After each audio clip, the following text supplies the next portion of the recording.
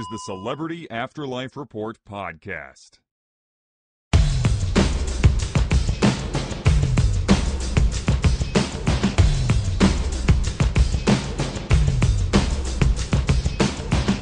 The old clock on the studio wall tells me it's time once again for the Celebrity Afterlife Report, the only show on the internet that gives you the up-to-the-minute gossip about all your favorite deceased celebs.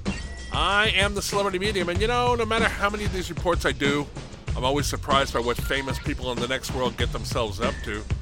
With endless time on their hands and few restrictions, people feel free to try new experiences. This show fills you in on who's doing what, with, and to whom, and how it all goes. Get ready for a peek at what life is like on the other side.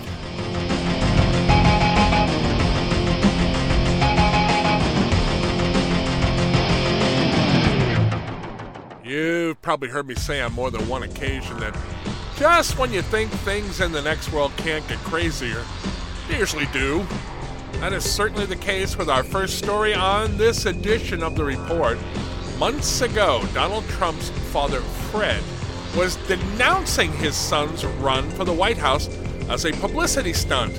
In recent weeks, however, Fred has done a 180, as he now says that his son is the only person who can get America back on the right track. Just the other day, one of my longtime sources happened to run into Fred Trump on the street. He identified himself as a reporter for the Celebrity Afterlife Report, and according to the source, Trump Sr. seemed to have a lot to get off his chest.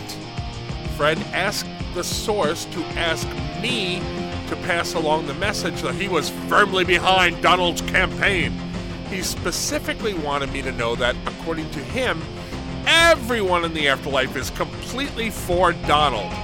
If you remember last week's show, however, you know that Fred had a nasty confrontation in a restaurant with a fellow diner who was most certainly not a fan of Donald's.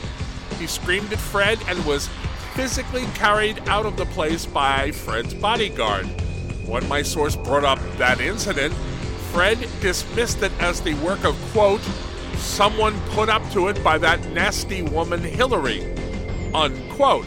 He kept insisting that his son was ahead in all the polls, which of course is not true, saying that he knew Donald is going to win, and demanding that my source tell me to repeat his words on this show so that people on the earthly plane will know that everyone in the next world is pulling for Donald.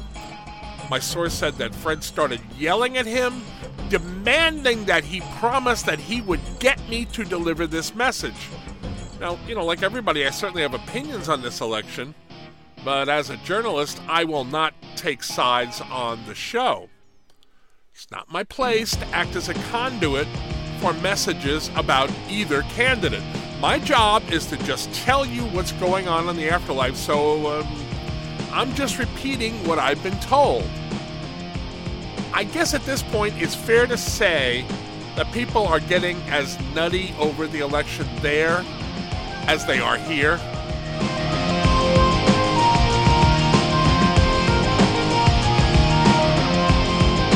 Comedian Kevin Meaney just arrived in the next world, and if he was at all concerned about finding work in showbiz there, he needed to have worried.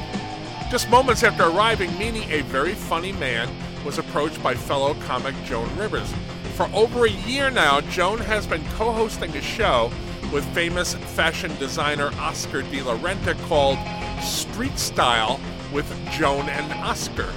The two go around approaching random people on the sidewalk and critique their clothing to humorous effect. I'm told that over the course of the months he's been on the show, De La Renta has turned into a pretty funny sidekick to Joan, frequently delighting her by coming up with snarky comments about average people's outfits. It seems that as soon as she heard Meaney was transitioning to the afterlife, Joan decided he would make a great roving reporter for the show. Now, Kevin, I'm told, was intrigued by the idea and flattered that Rivers was approaching him about it. He took the job on the spot and appeared on his first episode of Street Style less than a day later. Now, sources tell me he is hilarious in the part, in which he ad-libs interaction with random pedestrians. Now, by all accounts, Kevin Meaney was much loved by his fellow comedians and fans, and it's really nice to see one of the good guys getting back in the saddle so quickly.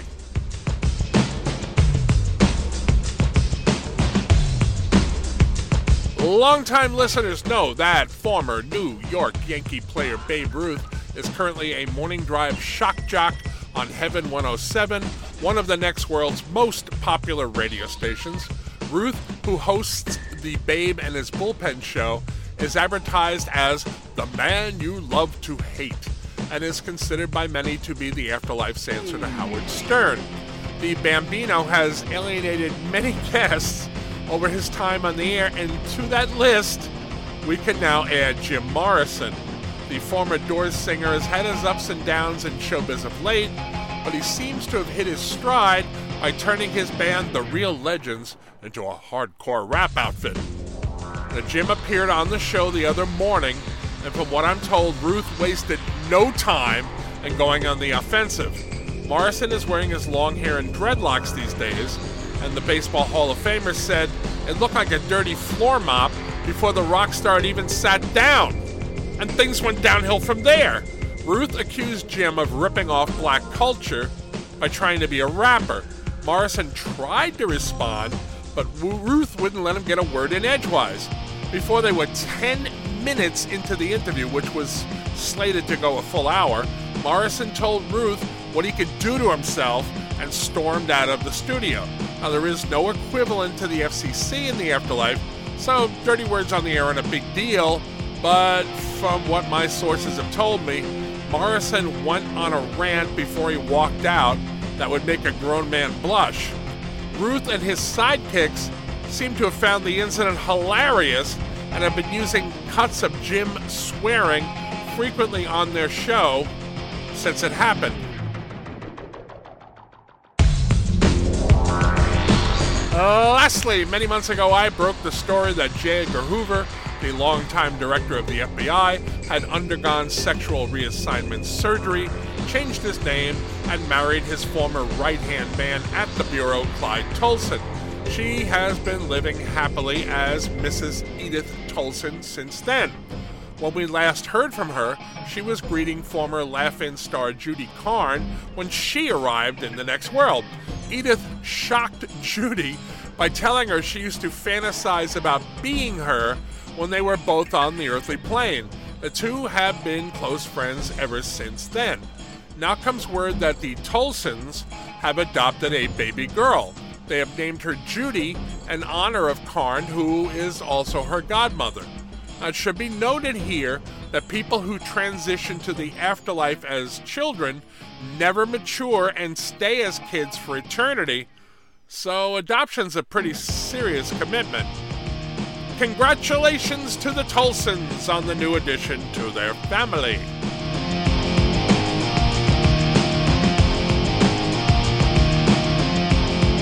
And on that note, I'm going to wrap up this edition of the Celebrity Afterlife Report. Please join me back here next week when I'll have another roundup of up-to-the-minute gossip about all your favorite deceased celebs. Please tell everyone you know that the report is available for free on iTunes, in the Google Play Store, and on K-Chung Radio, 1630 AM in Los Angeles. I'm the Celebrity Medium. Thanks for listening.